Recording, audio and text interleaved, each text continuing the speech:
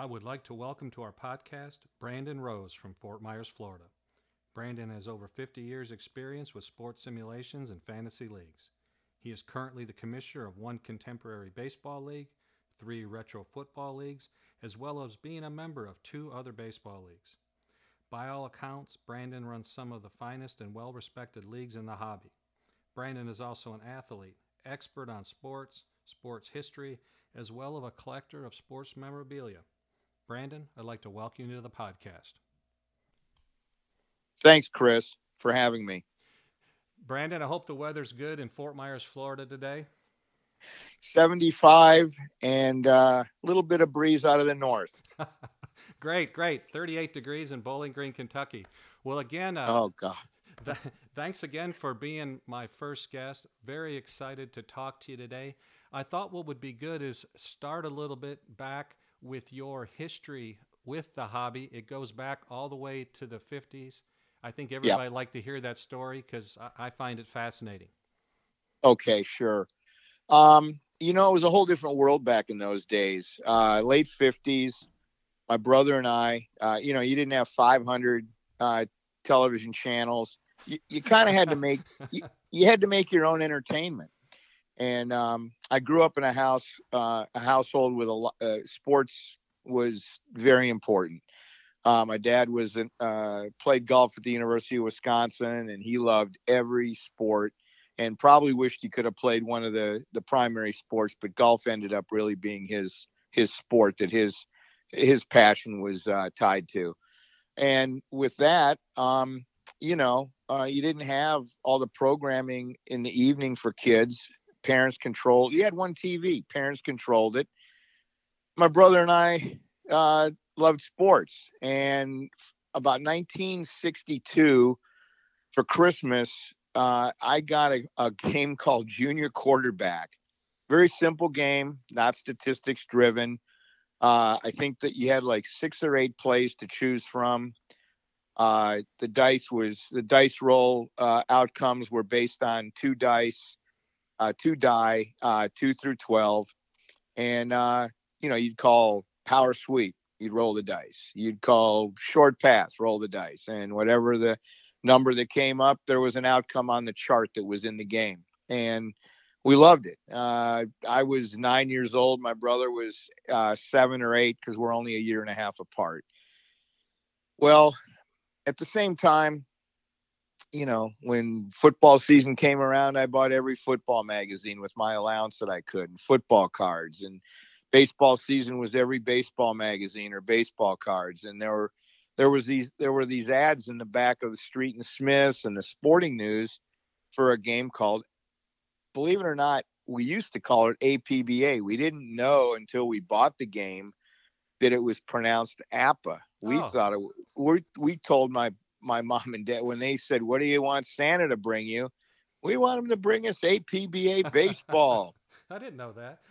Yes, and it was only when we bought the game. In fact, before you bought the game, you'd send away, and they would send you a brochure for the game, obviously with an order thing on it, but also a sample of whatever sport you were interested in. There'd be a football card.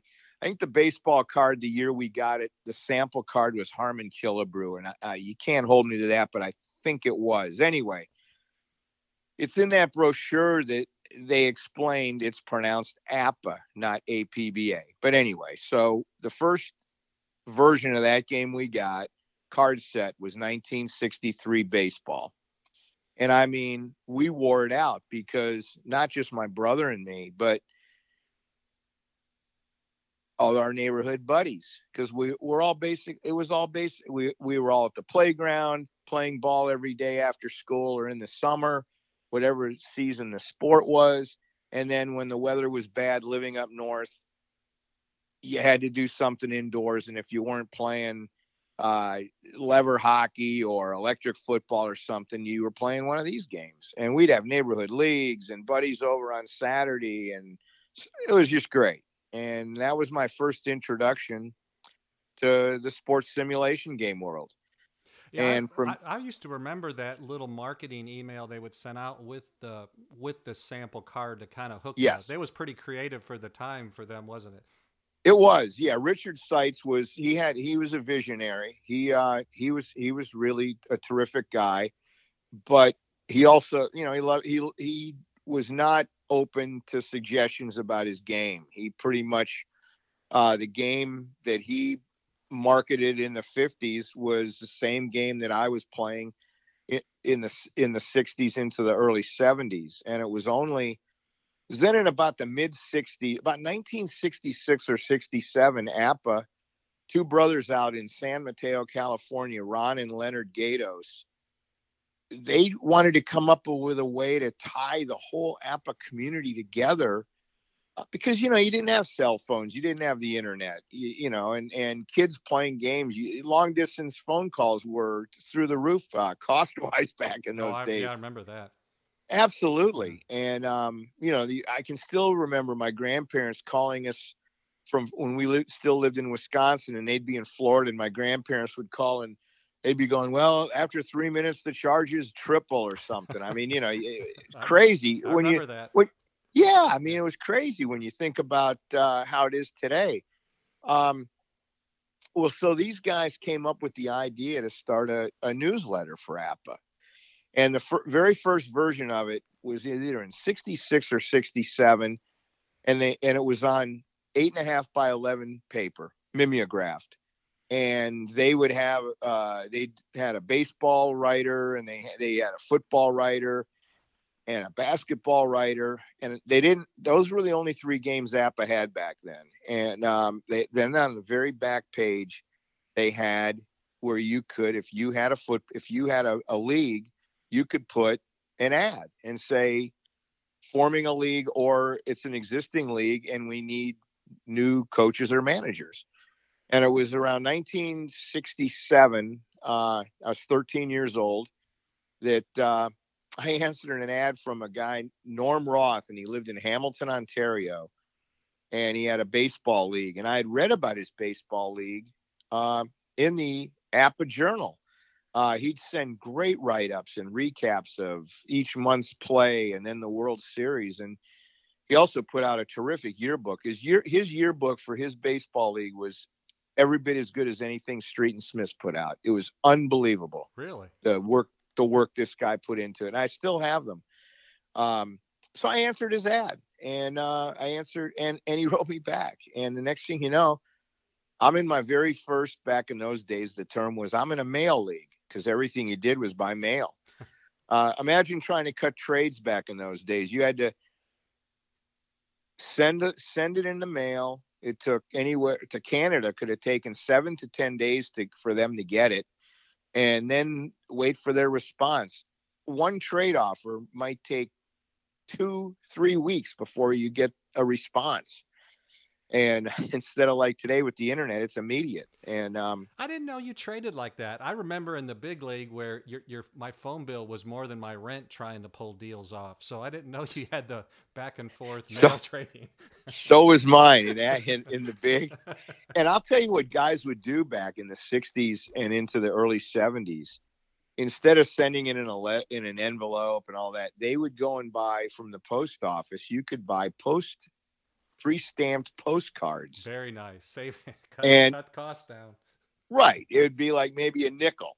And you'd write the trade offer on it, and you'd address the front of it, and they'd get the US postcard from you, and then you maybe hear back. It took a minimum of 2 weeks just to get a trade negotiation starting, because there's no guarantees the guy's going to take your trade offer right out of the blocks. He might come back with a counter, or come back with a no, I'm not interested, and so you're checking the mail every day, kind of like you check your email box every day. And Norm was a guy who, he was always, his league was interesting from a standpoint of, it was a contemporary league. We played in 1967, we played the 1966 season, because in 67, it was, this card set was the 66, based on the 66 season. Well, Norm wanted to bring in, to kind of jazz up every rookie draft, he would bring in two Hall of Famers from the past. And what he based it on was APA at that time had great teams of the past.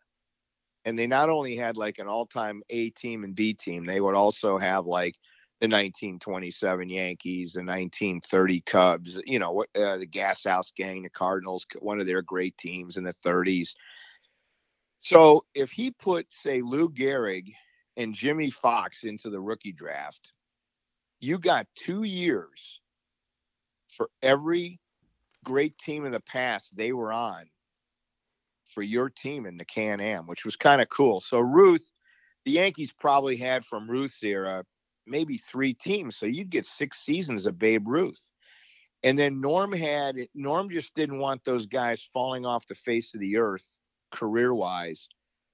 He then would make like a wind down career card 1, which say the guy went from 40 homers and hitting 330, then no more all-time great team player cards. Norm's card then would maybe be the guy hit 300 with maybe 25 homers. And then his very last year in Can-Am, he might be worth 15 homers and hitting about 280. And he did stuff like that to make it interesting. And so Norm would create the card himself and kind of Norm, wow. Yeah, Norm. If you played APA, it was kind of easy to figure out how certain. Every once in a while, you get surprise cards or a funny card, but you could pretty much, after playing the game for a couple of years, figure out what the 36 dice roll grid would be. And the hard part was figuring out what their defensive rating would be and stuff like that, mainly defensive rating. And anyway, so then Norm did that for a couple of years, and then he got with a guy named John Brodak. And John and Norm had the 2 best baseball leagues that APA had, male baseball leagues. John's was called the Atlantic and Pacific Baseball Association, a play on the acronym APA, and Norm's was Can-Am Baseball League.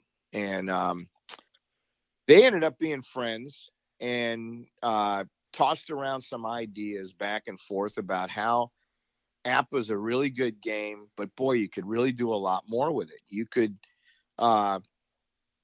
make the batter have everything start with the pitcher, not the batter, and things like that, because that's what baseball is. Baseball is the only sport where the defense starts the action. The pitcher has to pitch the ball. So they went with that concept. They put a bunch of ideas together as far as base running, making fielding more important than just one number against a guy's running speed and stuff like that. You had, like, to turn double plays, you added the shorts. Whoever fielded the ball, his fielding number was added to whoever he was relaying the ball to. If it was third to second to first, or short to second to first, or second short to first, you added those numbers versus the base runner's speed, which was also an interesting concept and more depth to the game. One thing leads to another. They decide maybe Richard Seitz would be interested in some of these changes for APA. Their fallback plan, if it wasn't met with open arms, they'd make them an offer for APA baseball. So they did. They went to Lancaster, Pennsylvania, which is where APA was located in those days, and they met with Richard and presented the game. They had some of the changes to the game, and it wasn't met with open arms. Richard Seitz. It's like most of the guys you and I've run into over the course of time who have invented a game or designed a game. It's like one of their children, and they don't want to hear that their kid has issues. And we could help your kid be a better person. Well, we could make your game be a better game. And he didn't want to hear that. And he was he was the top dog in town, because was Stratomatic in the running? Stratomatic was big, okay. But I don't think the Stratomatic community was as big as the APA community. Okay. And I can't say that, but I just from my experience, I've always known more APA players than Stratomatic. But once again, that's the world that I played the game in. I mean, maybe if I had played Stratomatic, I'd be saying, "Oh no, we had the bigger gaming community." But that's still interesting because Norm and Brodak, they saw an opportunity there. Yes. But they had all the intentions of possibly buying Appa, because that's kind of that would have been interesting. But he had no And intentions of selling ever, right? That no, was his. no, no. And I think if I'm remembering it right, they only were interested in the baseball game. They were not interested in other sports. Norm wintered down. I live in the Fort Myers area, actually Fort Myers, and Norm wintered down here. So I actually got to meet Norm several times. In fact, when sites turned them down, both to offer their input on APBA baseball going forward and or buying APBA baseball outright from Richard, they already had a game of their own on the drawing board, and that's what became Replay Baseball. And it's a 36 number grid, and they implemented with Replay all the things that they wanted to do for APBA or with APBA, and very successful. And Norm was the game designer, and John did the printing and the marketing and distribution. And when Norm came down, I played Replay before it ever hit the streets. I played it 2 winters in a row with Norm, play testing it, like in 1970 and 71. And I think they introduced it to the world in 1973, I think. But yeah, I played it in its infancy before it was, for the public to buy. Because and I loved it. Well, I loved it. That's what I was going to say. In your opinion, that still ends up being one of the better sports simulations you've run into, isn't it? Yes. And once it was available to the public, I never played APBA baseball again. So I didn't play APBA baseball after 1973. The game that I played the most, and it was funny because it depends what day you ask me what my favorite sport is. I love them all. But baseball was like my first sport, both to play and to play sports simulation games. But I played APBA football from 1969 until 1989. I had a local league here in the Fort Myers area for 20 years, 20 seasons. Now, that was the one where everybody showed up. You played the games head to head. Yes. And that was a big deal because I remember you used to tell me about that. Yes. It was great. And, it started out, it was a 10-team league. And we didn't want it to be an all-star league.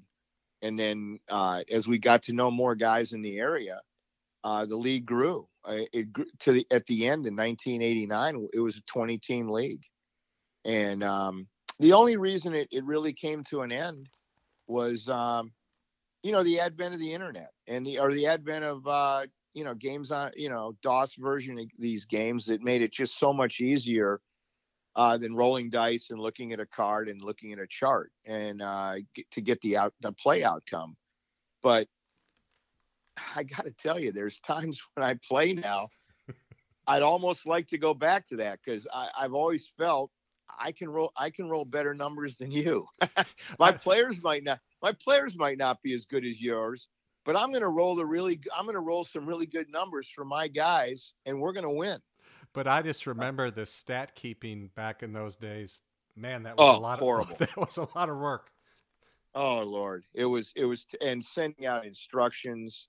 I still, it was like, you'd be sitting and, you'd get the league newsletter and you'd see the schedule and there'd be a deadline. Make sure and if you remember, we played in those days, a month at a time. We played a whole block of games and it was a month. So you had all of April. So you'd have to send you might have 7 opponents in April.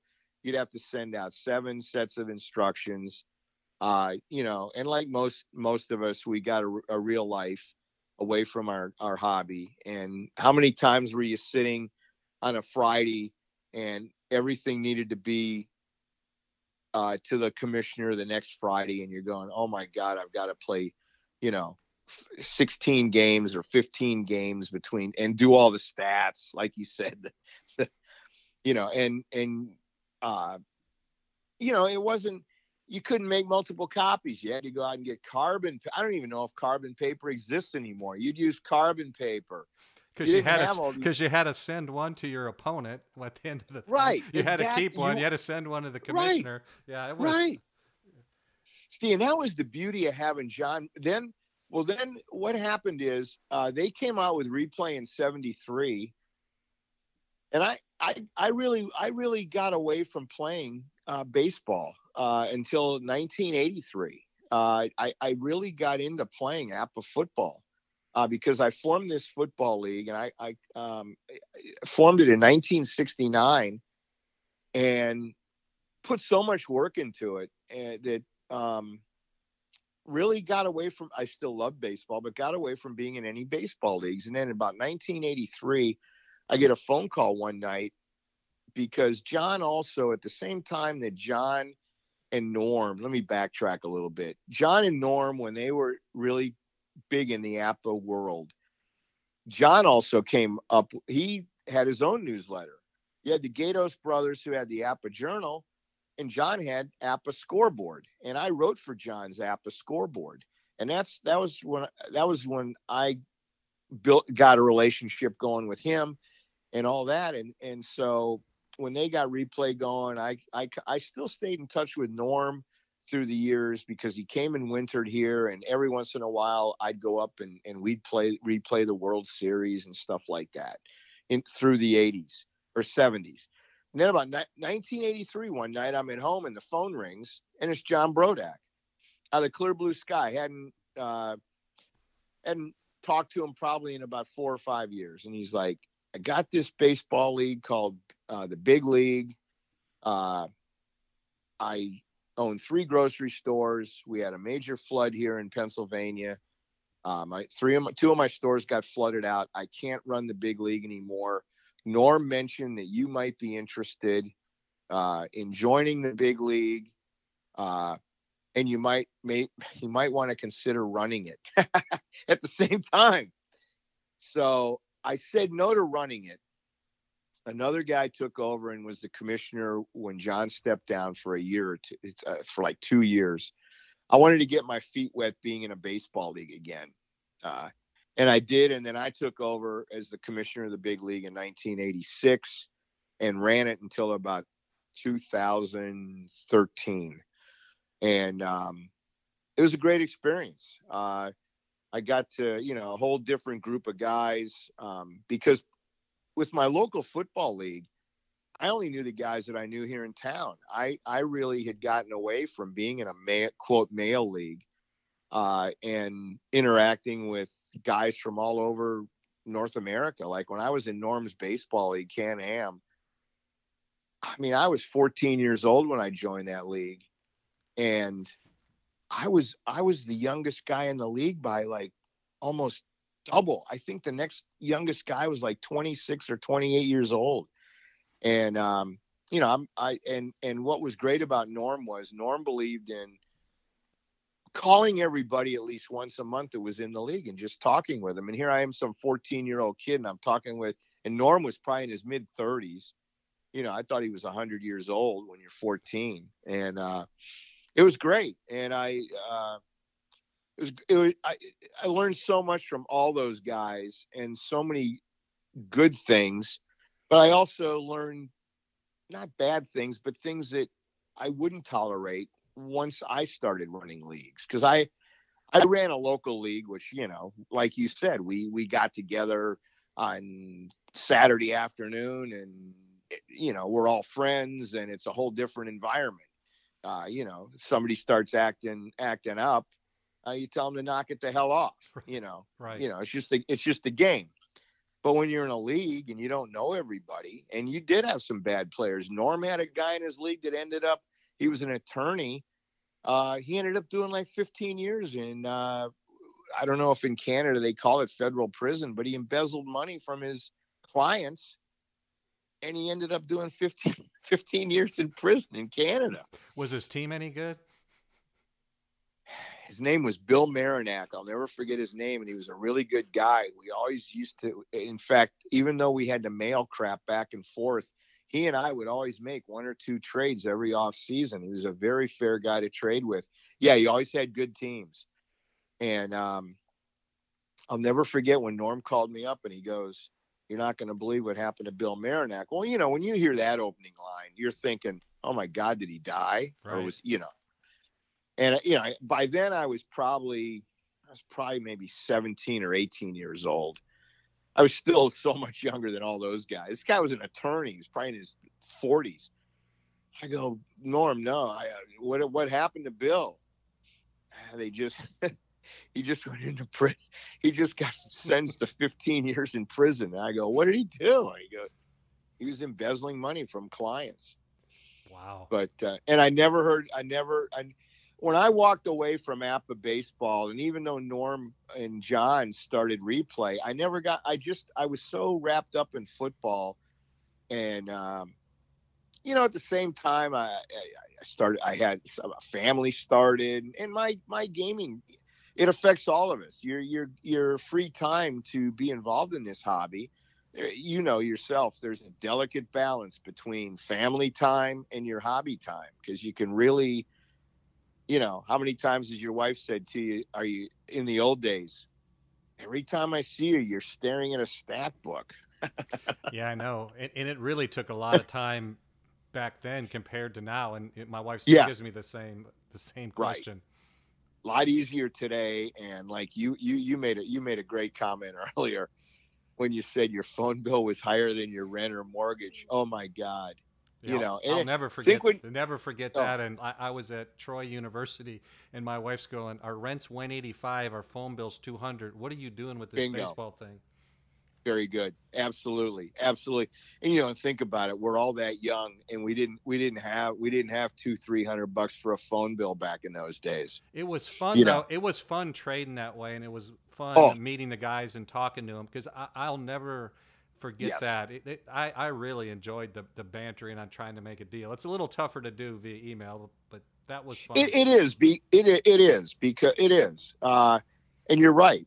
There's a couple things about this hobby that the internet has just made so easy. But then there's things it's taken away that have really taken a lot of the personal side away from it. Like you just pointed out. In fact, Jeff Stainfield and I were talking about it the other day. I said, well, actually, my wife brought it up last weekend. She goes, "My Lord, for like 20 years, we had the big league draft, which we hosted here in Fort Myers at my home for the big league, Martin Luther King weekend. We did that from 1988 until 2013. So, like last weekend, she goes, "My Lord, all those years right now we'd be getting," and she loved it. She loved all the guys. And we had, out of in a 24-team league, we had a couple of years where we had 14 to 18 guys come from all over the country for that weekend. Yeah, that's a And heck of a turnout, because I remember one year we did it at Bill Jelk's house. what we would do Was it what Niceville, Florida, like mid yes, '80s or yes, something like that? yes, and what that was, that's what was great about the big league. We I hosted the rookie draft weekend in January, and Bill started out hosting the playoffs, and Ah, that's what that's you what it came was. in for. That's what it was. Okay, that was And fun. it would be, oh, it was awesome. It was awesome. And we'd drive up Ralph Geiger, Jeff Stainfield, me, Doug Toby. We'd drive all night to get to Niceville, because we'd leave around 10 at night. I usually had a softball game the night we'd leave Thursday, and I'd come home and shower, and Jeff or Ralph would rent a six or eight passenger van, so we had plenty of room to stretch out. And then we'd head up I-75 to I-10 to either, and then later on Mark Hederick hosted it at his place in Pensacola. And those were two great weekends to look forward to every year. And it just made it easier because you could play the guys face to face. the majority of guys would be here for the rookie draft. You'd be making the picks live. For the rookie draft, you had probably 6-8 guys you had to call up and get their pick. And, you had the old ring twice and hang up, and then they'd call back, and you'd have to read off all the names of who got drafted since they picked last. I mean, think of all those things in those days versus how we're right now in the midst of the ninth round of a rookie draft. It started about 13 days, 14 days, 12 days ago, something like that. And we've made all those picks on the internet, via email, and how painless it's been. Yeah, it's moved along quite well, actually, with no time limit. Well, you know what's funny? When I joined back your Rosenblatt League, and a full disclaimer, I'm in 3 of the league's Brandon hosts, and they're very well run. I kind of expected, because there's really no charge to call anybody, there'd be more trades via the phone. But I'm in the WBA in Mark Hedrick's actually in that league. I haven't heard from Mark until he joined the WWBA the same time as me. I thought there'd be more of the calling. There's a little bit in that league, kind of none in ours. Does that surprise you, or do people just like going back and forth and making deals on email? Is that just the way people do it? It's all email. I tell you what, I can't think of the last time in any of the 3 football leagues or the Rosenblatt that I run, or the TML, which I'm in the TML Contemporary, run by Jim Patera, and he also has a Hall of Fame league, which has an interesting concept. Never a phone call. It's all email. That's the other thing you miss. I mean, because you got to know, you call me, hey, how are your kids doing? How are you doing? You don't get a lot of that with when you're communicating via email. I mean, unless you really know the person. But like some of the guys that I just know their name. I don't know if they're married. I don't know if they have kids. I don't know. A lot of them, I try to guess what age they are based on some of the stuff they write me. But even that, where, the phone was great, because if I called you, I'll never forget when I joined the big league, after John called me and I joined, the very first phone call I made to make a trade was to Chick Wade. And it was great. I mean, we ended up talking for about 45 minutes. We ended up cutting the trade, and I got to know all kinds of stuff about him. He was an administrator with Auburn University. Just a great guy. And those are the things you don't get without the phone call, with no phone calls, unfortunately. Going back to John Brodak, the replay games, what ended up happening to that game? Because it was a real good game. It sounded like John and Norm kind of had the background for the game design. Did it just go away? No, it still exists. It does. John is no longer. Now, I had a falling out with John in 1989 because even though he wanted to step away from being the commissioner of the big league, he stayed in as a member and a manager of a team. And John's a very successful businessman in Western Pennsylvania. And John's used to calling the shots, and John's used to no one telling him no. And he had a very hard time, even though he couldn't run the league, not having a say in how the league was run. And so he and I eventually had one issue too many came up, and he got unceremoniously tossed out on his ass. And I remember that weekend. It was a wild day.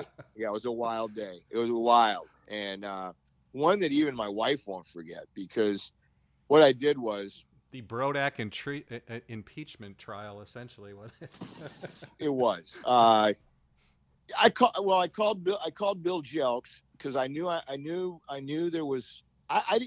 Once again, I guess I knew, but I didn't know. I didn't know who really was in John's camp and who was in the big league's camp. I wouldn't say me be in my camp, but who wanted the big league to keep going or who wanted to stick with John.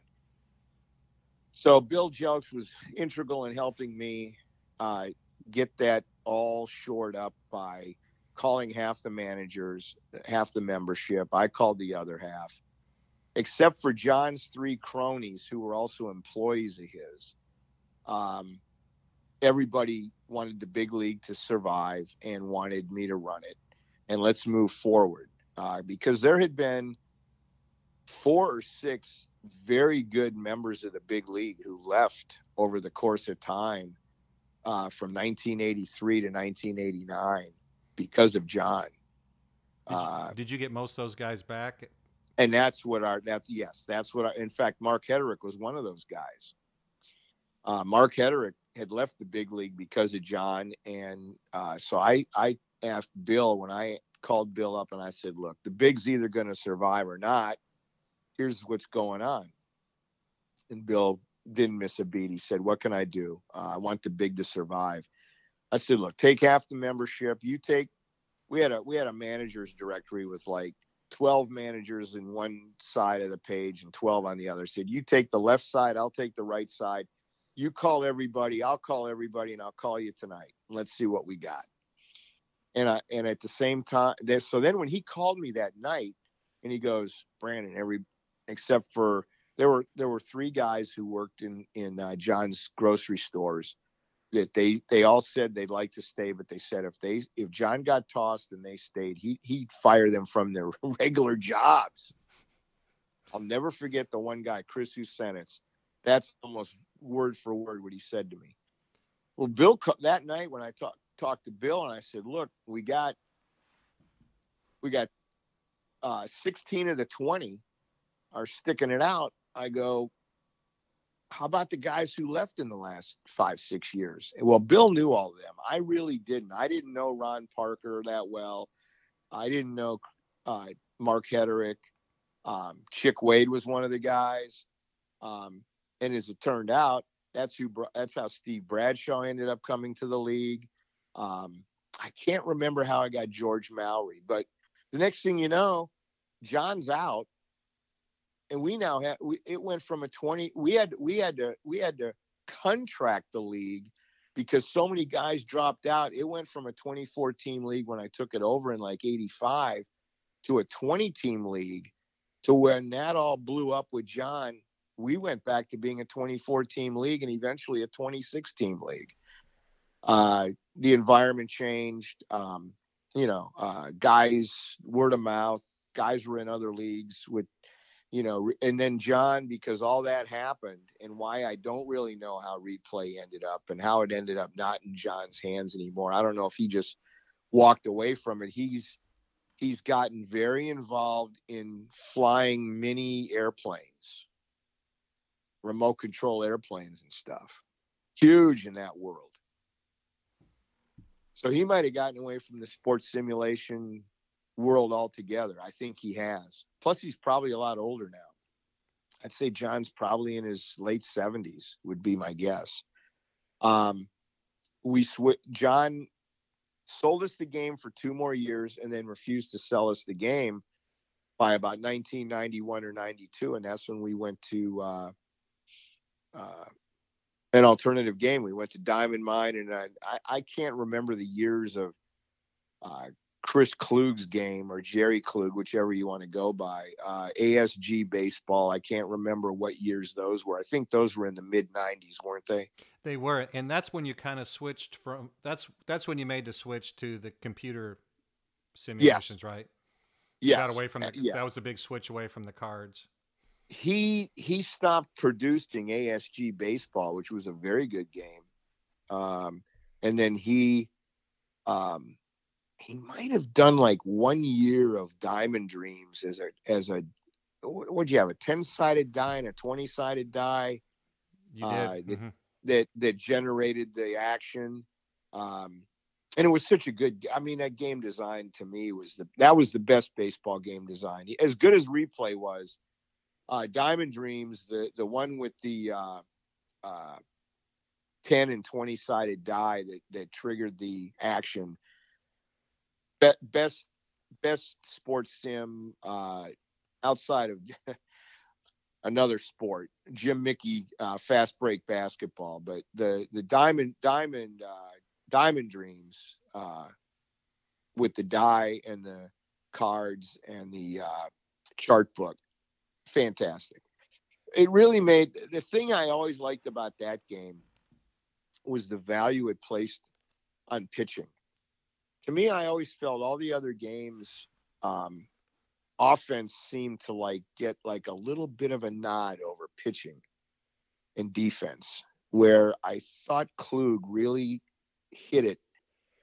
Not to be cliche, I really thought he hit a home run with the way, like if you remember how those cards looked, the pitcher had had 20 numbers that started the action. You rolled the 20-sided die and you'd look down the pitcher's X grid, I think, and that would tell you what column on the hitter was going to be used.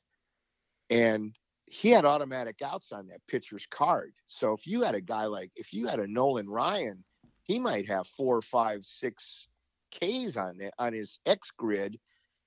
Your batter would never even get to swing the bat. And that even made your high strikeout, unlike today where they all have a lot of strikeouts.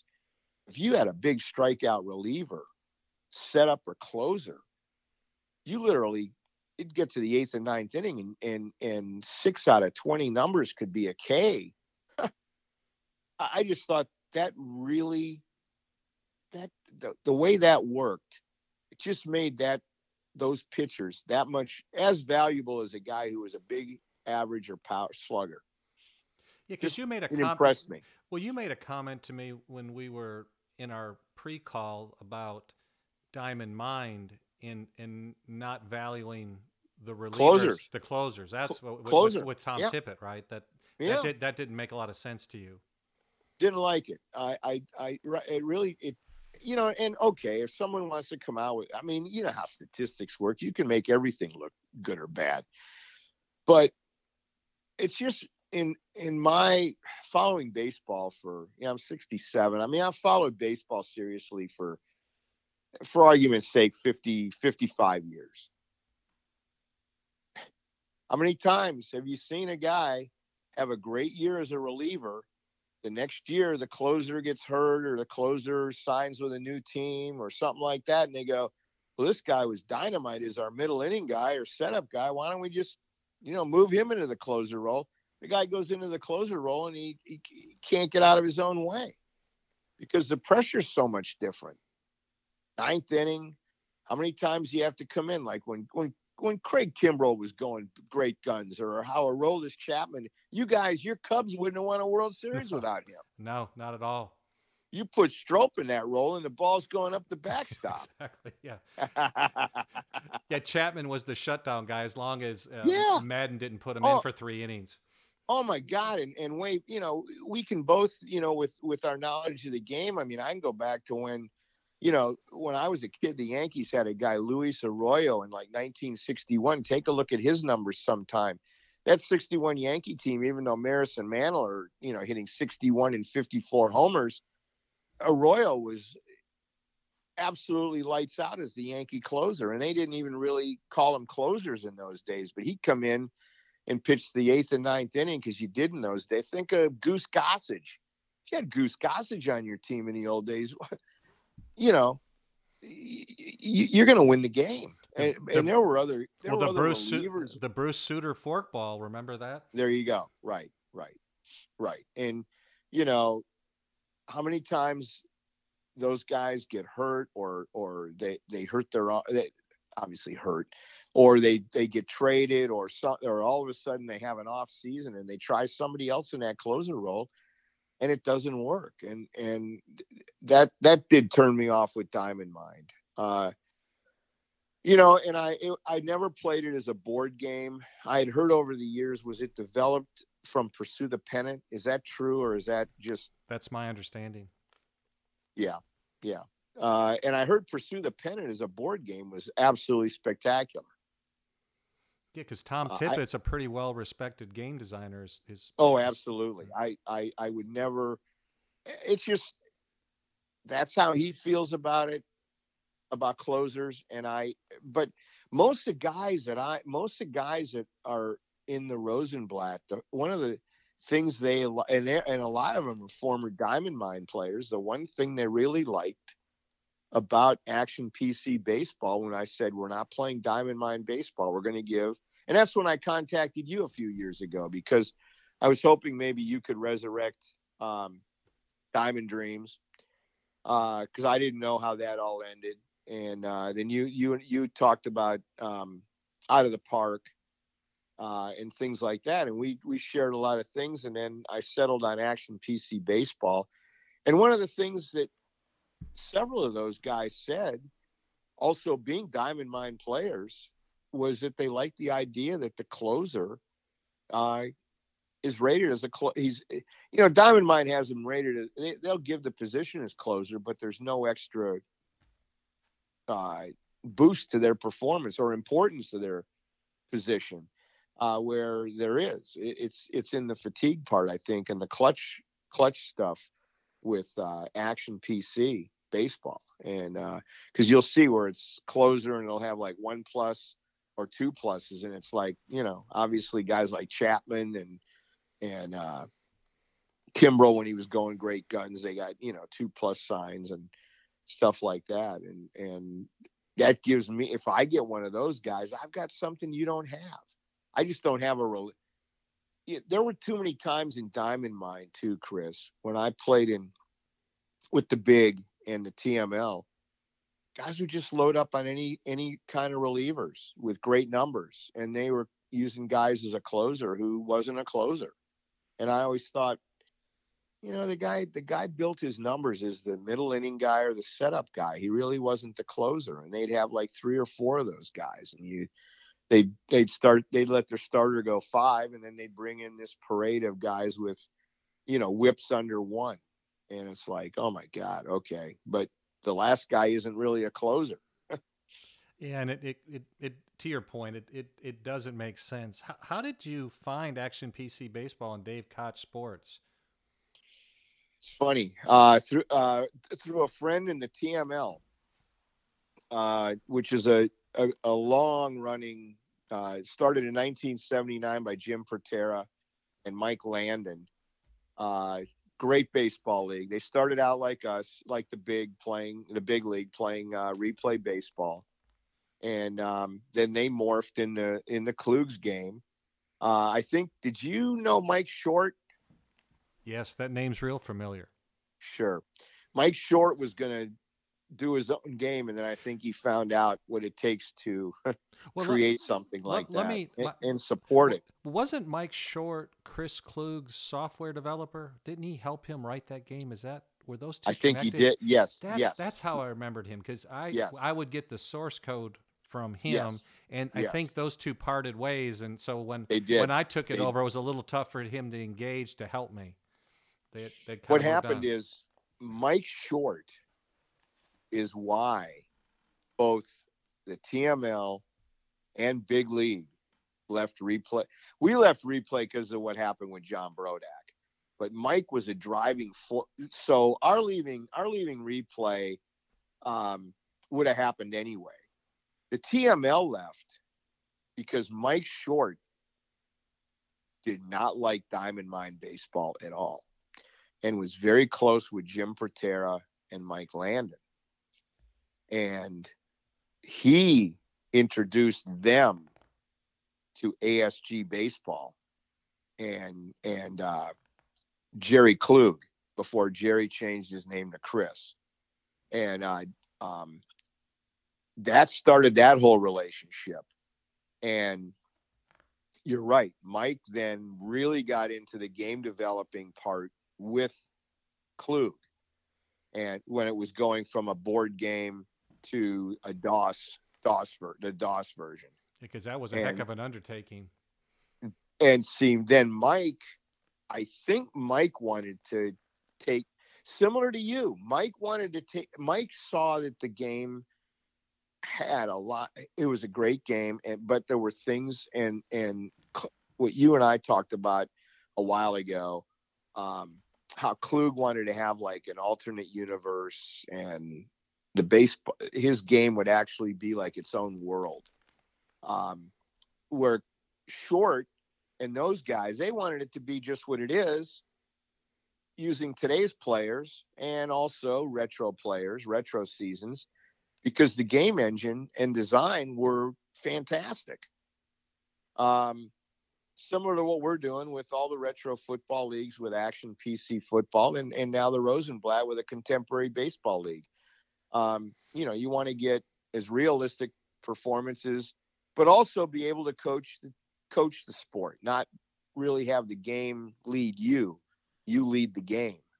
From a business standpoint, you'd have probably had a larger market going down the fantasy world route, where because he envisioned people getting in trouble and going through life's journey as well as being a baseball player. But then there's the market of, hey, I just want to be in a retro league or a modern day game, and I just want the players to perform like they did. And those are two different markets. Really.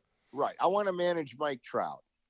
I don't want to manage Joe Blow, who's a fictitious, player who, he can't stay out of strip clubs and, and on the police blotter. I mean, it's like, that's a PlayStation game somewhere. Exactly right. Exactly right. But yes, Mike Short. So that whole deal with the TML, and they getting back to you asking me how I got hooked up with Action PC. So about 2002 or 2003, one of the guys, and you'll know this name, Pat Barry. He's in the football leagues. Oh yeah. He's also in, and I've met Pat. I've been to with 5 or 6 of my best friends here in Fort Myers, who we all grew up together, played every sport together. We have gone 7 times to the Baseball Hall of Fame induction weekend in Cooperstown. And each time we've gone, we started going in like 1996. Each time we've gone, we've landed in Albany, New York, and we spent the first day at Saratoga Racetrack and then driven over to Cooperstown on Friday. And Good plan. I like that. It was awesome. And Pat Barry's met up with us each time because he lives in Albany. He lives in the Capital District up there, Albany, Schenectady. So Pat started telling me in like 2002, before I met him, our emails would always be a lot of personal stuff, like wives, family, other sports we're interested in. I knew he was a big Patriots fan and loved the Packers when he was a kid. So we shared that stuff.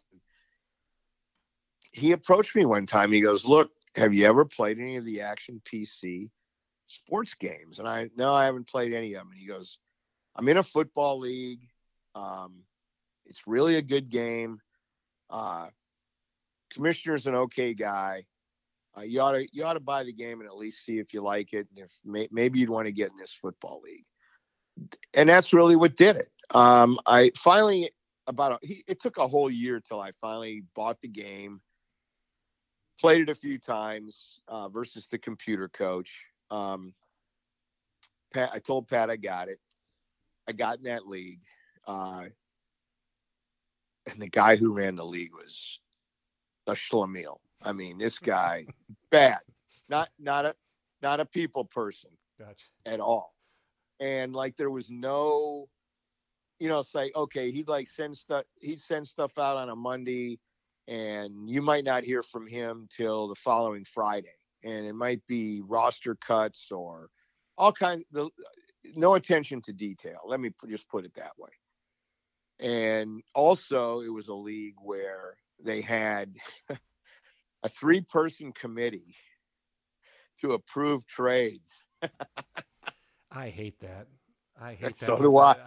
So do I. The other league I was in, when you're in probate the first year you're in, and your trades get approved, and man, that used to drive me crazy. Oh yeah, right. And it's that's exactly what happened. I got in a retro league, and the team I had Sonny Jurgensen. This is like 1964, 63 or 64. And guy approaches me. He goes, I'm a big Redskin fan my whole life. would you trade Sonny Jurgensen? And I'm thinking, I'm not. Man, this guy better have a good quarterback. So I looked at his roster. Well, he had Bart Starr. Love Bart. Life Love Bart. from Green Bay Packer fan here, shareholder. That's where I'm from. 1 for 1. I said, look, I know Jurgensen plays till has better years going through like 74 or 72 or some whatever it was, and Starr's pretty much shot after the 68 season. 60 solo, he played till 71, but I said I'll do it even up. Guy comes right back. Deal. Send the trade in. Here's the kind of commissioner it was with his 3-person trade committee. So the database comes out for the next play week, and I'm of all things, I'm playing the guy who I cut the trade with. So we go to kick the game off. You don't have Bart. I got Jurgensen and he's got Bart Starr. We pull the plug on the game. We're both like, the guy's like, what's going on? And I said, because I copied him, So we contact the commissioner. And the guy comes back and he goes, the trade committee said no. That's a dumb trade. Who would trade Sonny Jurgensen for Bart Starr when Starr's only got, 3 good seasons left or 4 good seasons left, and Jurgensen has 7? It's like, well, I'm a Packer fan. I quit the league right then and there. Well, the guy that I cut the deal with, here's how strange things happen in life, Chris. I've played maybe up to that point, I had played 4 or 5 games against the computer coach. I had played 1 game in this league. We contacted the commissioner. They canceled the trade. The commissioner didn't even tell us. We found it out when we went to play our next week's game. I resigned, and the other guy, of all things, his name was Lee Welch. And Lee emails me. I resigned too. Have you ever thought about running your own football league? I said, well, I did, but it was a male league. It was playing APA football. I didn't know any of the administrative stuff with the game, which is, it's critical. I mean, how do you zip up the database, send it to everybody, make trades, draft players? There's all kinds of stuff that I know more about that football game than probably everybody that plays it, because just doing the administrative stuff. I said, I never have, but I've had a great idea for a football league, and I've just never pulled the trigger on it. And he goes, I've got a guy who knows the game. I got a buddy who knows the game inside out, who will help you with the administrative part of it. And that way you'll learn it and you can get the league off the ground. I said, let's do it. So I contacted everybody and anybody I knew, big guys in the big league. He contacted all the guys, and I said, try to get guys that are going to be good guys. I don't want a bunch of troublemakers and all this. So that's how the Odyssey Football League. Based on the Bart Starr trade. Interesting. Yeah. I don't think I told you the original Odyssey Football League. When I played APA football, I had my own football league, but a guy came up with I didn't know anything about retro anything. While I'm playing APA football, probably in the early 70s, a guy put an ad in John's APA scoreboard newsletter. And it was a guy named Jim Fish.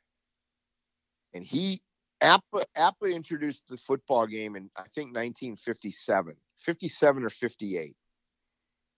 What he did was, and you couldn't buy the old sets because they only printed. They didn't know how popular the football game would be. And when they introduced the football game, they only, I think, printed like a couple hundred sets. So they were all sold out. So what he did was he probably could have gotten arrested for copyright infringement. He had he had every card set from 1957 to say 1971, which maybe this is when he formed it. He Xeroxed off all these sets of cards, Xeroxed them. And he put an ad in the paper that he wanted to start a football league with the 1957 season playing forward year round until they caught up with the current year. And he would provide this he would provide 1957 through 1971 as the seasons went forward, because from 71 on you could actually buy the card set from APBA.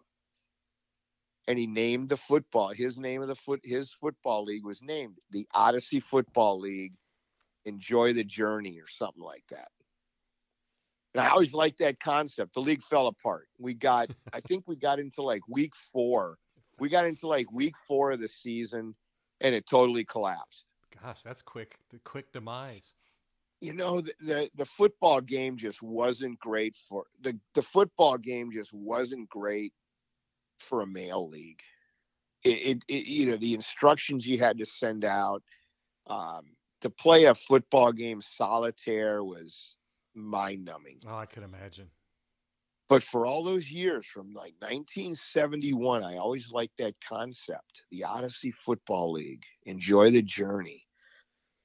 So when that whole thing happened, like in 2003 or 2000, might have been 2004, 2005, when I was in that league, I thought, you know what? My first league, we're going to start in 1960. We're going to put the AFL and the NFL players all together in a common player draft, playing forward, and we'll do 2 football seasons a calendar year. And 2 guys, Lee Welch gave me the idea, and then it was a guy named Steve Zucchero who was terrific. Steve does know the game inside out, upside down. He and I would be on the phone for hours, him showing me stuff, telling me how I should do stuff. There were a lot of things that he offered up that I did use when we started out, because I didn't really know the game, and I really wanted to make it. I wanted to use the old KISS method, keep it simple, stupid. I didn't want to have a bunch of rules. He had a constitution from a football league he had been in, that he thought that was the best constitution. He sent it to me. I looked at it. I modified it some. It had less artificial crap, like you didn't have a trade committee. You know, you didn't have any of that kind of crap. You just basically played action PC football right out of the box. Your team is your team. You destroy it, you got to live with it. And at the time, it was funny because action football, I don't think it really had that big. I don't think it had been that many years into when Dave Koch introduced action football. And Steve said a funny thing to me. He goes, like one season into it, he goes, man, we're off. What a great first season, great group of guys. But he goes, you know what's going to happen?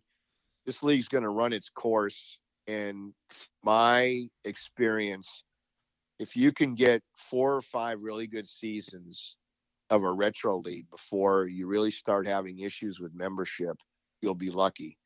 Well, the Odyssey is getting ready to play its 29th season. That's unbelievable. I thought it was 20, yeah. Well, I thought it was interesting, the emails that went around this week, kind of highlighting the work you've done in this hobby, in the amount of respect the members have for how well you run these leagues. I don't know. I thought they were very heartfelt, and yeah, they were. If people have not been in a non-Brandon league, they'll know how much we appreciate being in a Brandon Rose run league. And I always worry if I don't get. I'm in 3 of your leagues. If I don't get those 3 emails each day, I'm like, uh-oh, what's wrong with Brandon? But I hope you're. In the off season, I know you're proud of how well those leagues are run, and we yeah, just love being members of your league. and you know what? I will always, whenever I thank the whole group, it the leagues really are a testimony to the membership, because I've had troublemakers, and there have been guys that have gotten in all my leagues, and it's just the way the world works. If you got a job, you got a crappy boss, you got a crappy uh, whatever staff. There's always somebody that is miserable, and they want to make everybody else around them miserable.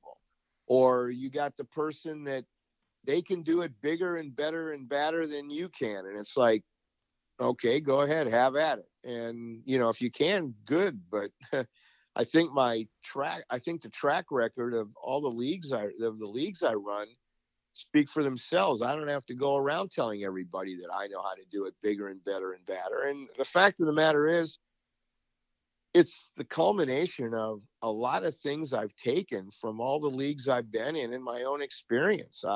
You and I talked about this one another last time. I'd love to say, hey, Chris, I came up with every idea on how to run all these leagues, and it's not true. I mean, I would say, I'd say maybe even less than 50% of it is how I would really run the league, any of the leagues. Draft. Jeff Stainfield came up with the way, eventually, how we draft. The same thing with how to play the season. Originally, it used to be we would play. You'd get the database on Monday, and Sunday night would be the deadline. And then one season, shortly into the Odyssey, maybe our second or third season, I had one of the members just wrote me, and he said, with Sunday night being the deadline for the play week, that really kind of puts a damper on the weekend. I'm married. I got 2 kids. I'm sure there's other guys in the league that are the same way. And now I got to try to fit a football game in before the deadline. And he goes, some guys wait till Sunday, and now Sunday night I got to play a football game. Next thing you know, I change it to Wednesday being the day you get the database. Tuesday's the deadline. That way the weekend is basically almost in the middle, and you don't have to play it on the weekend. And that's just worked. That was, some guy wrote me, and I can't even remember who it was back in the second or third season of the Odyssey that wrote me that. And it was one of those where, why did I make it Monday to Sunday night? I think because I wanted to kind of make it look like we finished up on Sunday, like the NFL finishes the majority of their games on Sunday. But those are just 2 aspects of the football leagues. Those weren't my ideas. And same thing with the baseball league. I didn't. Jeff Stainfield came to me with the drafting of minor leaguers. He was in a league that had that option in the rookie draft, and how much it changed the value of the rookie draft, because you're gambling on the minor league or making it to the major leagues in 2 years. At the same time, when you're drafting a minor leaguer, you're now leaving one more guy on the free agent board who can play for somebody right now. And you just got to be open-minded.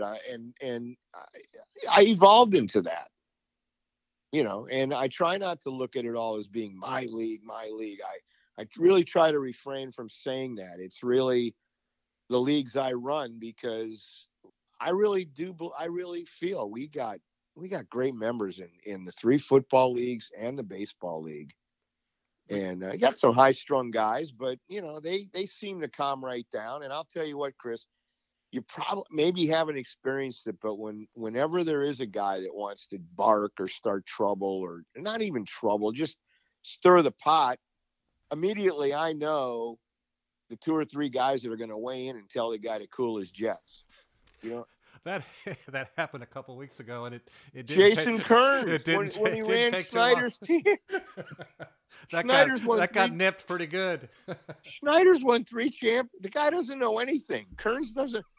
And Schneider's won 3 championships in 6 years, and he's telling me you need to throw him out of the league. Have you looked at his team? Not throwing anybody. It's his team.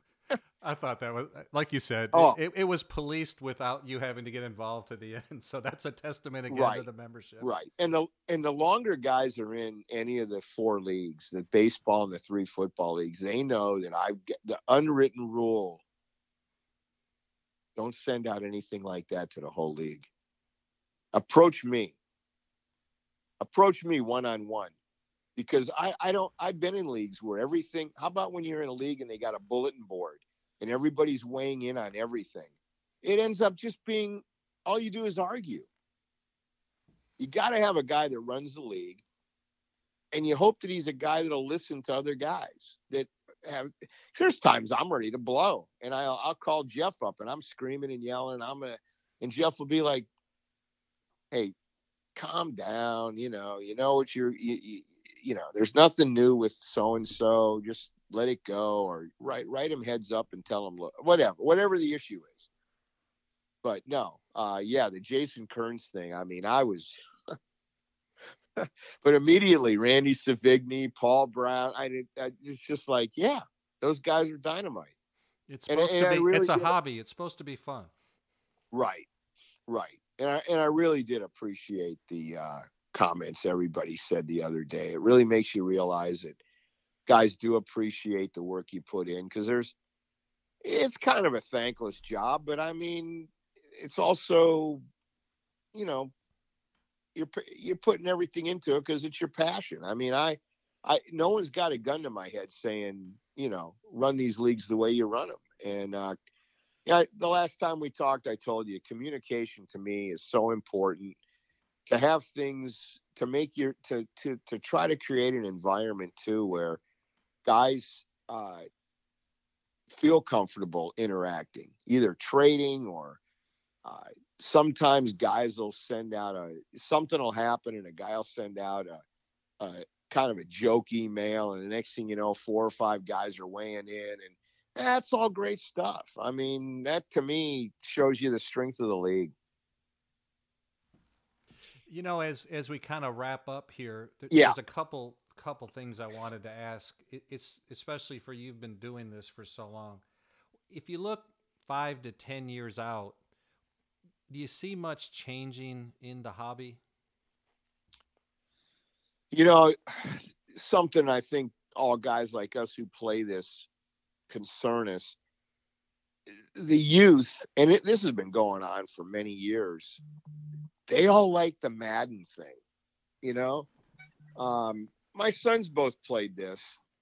Brian, in fact, was in the big for 3 or 4 years, but then he started a family and he got away from it. And he'll still ask me about it all. I don't know, Chris. I don't know what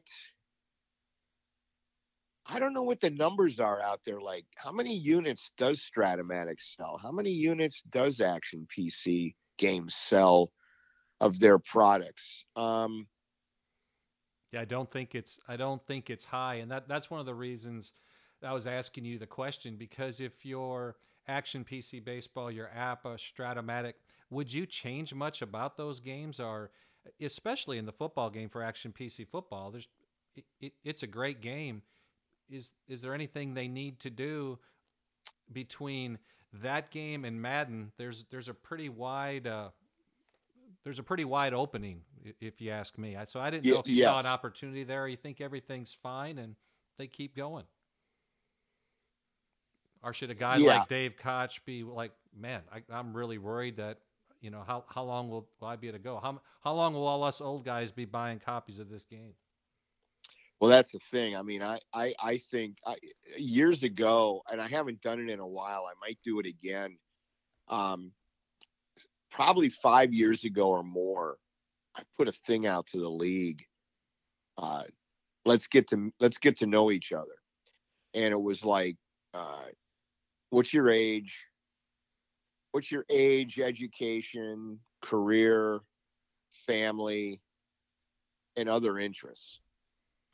Kind of biographical thing on everybody. And I got some great stuff. It was great. I mean, it surprised me.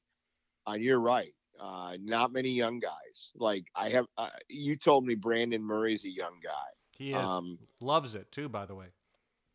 Yeah, I can tell by the stuff I get from him. And he reached 40 in the Rosenblatt. He reached the 40-player limit. And he still wanted to keep drafting, and that all shows me enthusiasm. And he's obviously studied the players, and he's prepared. And I just don't know.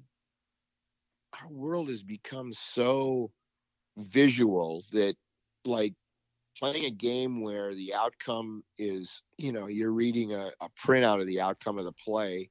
Yeah, this clunky kind of ball getting hit out there, and the weird delayed transcript of the game, which I love, yes, by the way. But my son looks at me like I'm nuts. Oh, so does Robert. Robert comes home and he's got Madden, and he's got the soccer, and he's got right. All the college guys are playing that stuff. And although he's sat and helped me coach games and stuff, and he knows terrific. He knows the games, and he knows how to coach. But you're right. They look at us like, oh my God. And if we brought out the dice and the cards and the charts, they might have us locked up. I mean, hey, could you sharpen my number 2 pencil? I got a game tonight. I got to do the box score. Like, I need 30 copies of the score sheet because I'm out. Right. Yeah, I remember. Right. Needed the Xerox copier at work to make copies of the score sheet. Oh, the best thing that ever happened in that era was Kinko's came out. You go to Kinko's and drop off all your crap and go, hey, I'll take 500 of each. I remember. I'll be back this afternoon. I remember that. Dear God, because I did the newsletter for the big league, and oh my God, I'd do the master copy and I'd drop it off at Kinko's, and it'd be like, in the old days, there was I think it was a library that I went to, and it was like, I don't know how much a sheet, and I would actually print off 24 newsletters at one of the libraries here in town, and a lot of times their copier was garbage, and the quality of some of the newsletters that went out was horrible. But then Kinko's hit the scene, and it was great. I had the Kinko guy that knew me all the time, and anyway. I think our hobby is what it is. And there's a part of me that says everything eventually comes back. And I on Facebook, I follow there's a sports simulation games group on Facebook that I joined, and I pulled away from it a couple of weeks ago because it just became too much. But you'd be amazed at how many guys are still out there playing charts, dice, and cards versions of all our sport, and also the number of Action PC, Stratomatic, and APA and Replay computer game players. But I got a feeling they're all in the age group of like 45 to 70. Yeah, I know. And I kind of worry about that, but at the same time, I'm kind of like you. I think there might be a rebirth for interest in this, because there's a lot to this hobby that meets the eye, and I think you've given people a good understanding of that. But the interaction with people over time, the amount of knowledge you really need to compete in these leagues, and then yes, how well these sports simulations actually end up recreating the season and valuing the players, I still think's outstanding. But yes, and let me tell you something that Dave Koch said to me a couple of years ago. When I first started playing, Dave now is so busy that he basically communicates just email, which leads me to believe that he's selling more units, and he's the golf game, I heard, is the best of his products. I think that's the only But one I haven't anyway, bought. I have every one but that one, and I love golf, so I'll have to try that. you should. I should get it. Chick Wade had it, and I played it once at Chick's about 4 years ago. What Dave said to me about the football game, because he started taking some heat probably about 8, 9 years ago. Players doing things that they didn't do in real life, like a guy returned a kick for a touchdown, and he didn't have a kick return for a touchdown in real life. He intercepted a pass and ran it in for a touchdown. Dave told me that he said it's football. Every player in the game should have the ability to do anything football related. The percentages, depending on whether they did it or not, are going to be higher or very, very low. But point in fact, if it can happen on a football field, it should be able to happen. And he even mentioned as in Madden. And he said his son Ryan, who is his main IT guy, has influenced him a lot in that direction. So his son Ryan, I got, is a Madden player who wants to introduce to the game. Now, it won't have the graphics, but the ability of a player, every player can do everything football related. Now, there's going to be percentages to that based on, what they did in real life. But how many have you? I mean, I've had guys who their longest kick return in real life was like 72 yards, and I've had them return one for a touchdown. Yeah, it usually happens on the other side. My opponent usually has that kind of luck, not me. That's how everybody sees it. I'm with you, brother. Yeah, I know. And that's when I'm getting ready to take my laptop and throw it right out the front door. Well, philosophically, he is right, and there's a randomness to the simulation, so some of that Yes. things are going to happen. So Yes. I don't know. I don't know how much crap he would have to take on it, but I could. He I took understand. He took quite Yeah. a bit of flack, did he?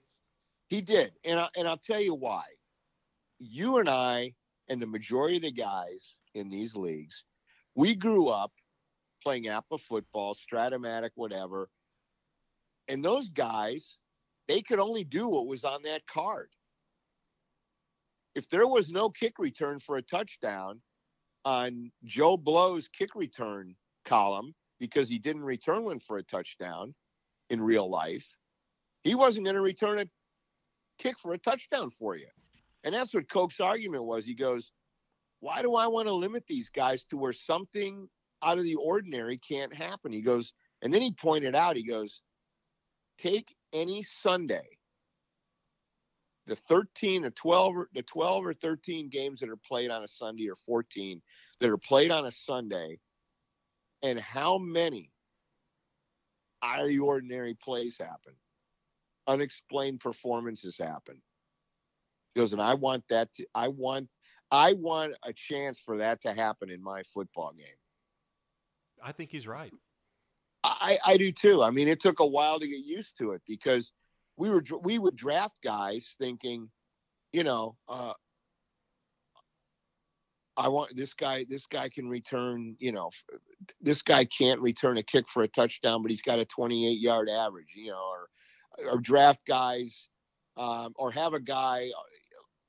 You can't really look at it draft wise. You got to look at it what you were saying about somebody does it against you. A guy who never intercepted a pass, all of a sudden ball's batted, some defensive end intercepts it against you, and you're going, what do you mean? Yeah, but it happens. If you're coming from the context of the cards, that makes more sense to me. But at the same time, Yes. The cards were so darn limiting, and you could always right. tell when the cards were released. Right. Everybody saw the anomalies, and all of a sudden, some odd trades would start to happen. And the that funny card. Yeah, that always drove me crazy. That's exactly right. Guys would go, I need a couple more funny cards, because all of a sudden, you're exactly right. And he said, he goes, I don't want to have a football game. I don't want to have it where guy kicks a field goal, goes up 4 points with a minute to play, kicking off to you. If you've got a guy with a kick who can return a kick for a touchdown, he's going to squib kick or angle kick. And if you got nobody that can return when he's going to kick deep to you, and that's going to give you a chance. But we've never seen what the random number, how big the grid is on the random number generator that he has for the game. It might be 1 in 10,000 that a guy's who never returned a kick for a TD, but you're going to hit it. It's going to happen, right? I think that is as fun a simulation as I've played. I think he nailed it on that one, and I actually agree with him. Yeah. So final question. I'm going to let you go on this Saturday afternoon because you actually have nice weather. I don't have anything.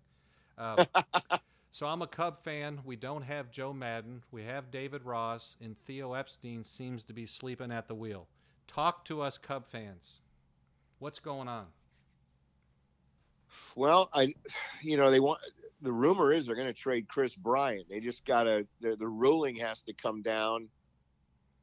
I've heard two things. I've heard the Cubs don't have the money to spend, and that Chris Bryant, they're waiting on whether he's going to be a free agent after this season or 2021.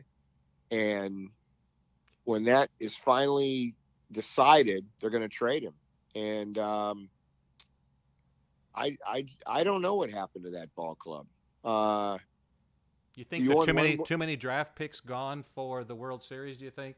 Yes. Yeah. The Chapman deal. Yes. They gave up. They sold the ranch.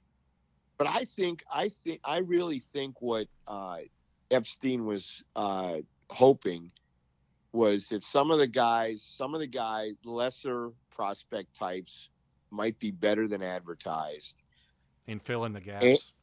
And fill in the gaps with those guys. Also, some lesser free agents they could sign would be better than advertised, and it just hasn't worked out that way. How many they've all regressed? I mean, it's been bad. I mean, it's Ian Happ. He's shown flashes. Almora showed flashes.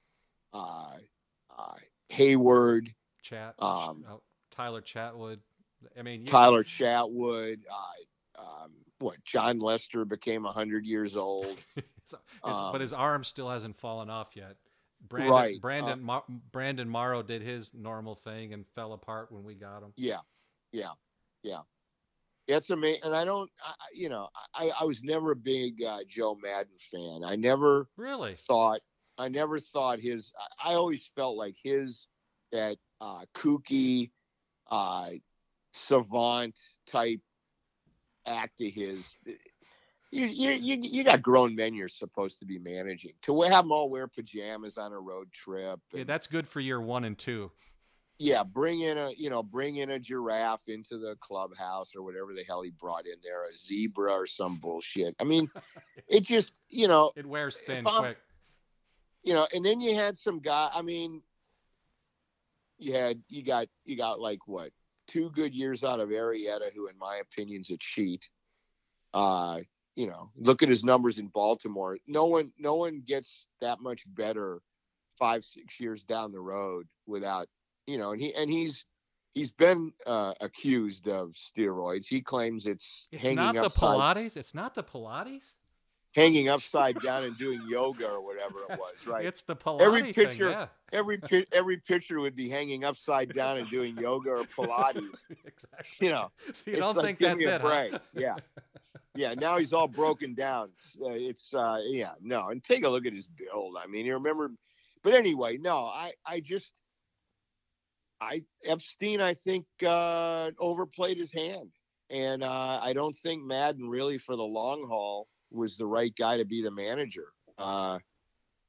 You got the one championship, and realistically, you could have really kicked that away. That was a 7-game World Series, 10th inning. Yeah, it took everything we had to win that one. Right.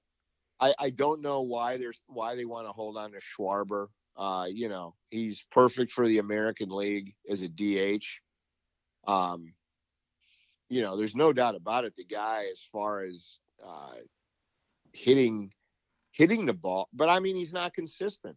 Uh, what is he, a 240 hitter for his career, 230 hitter for his career? Not what they thought. Yeah.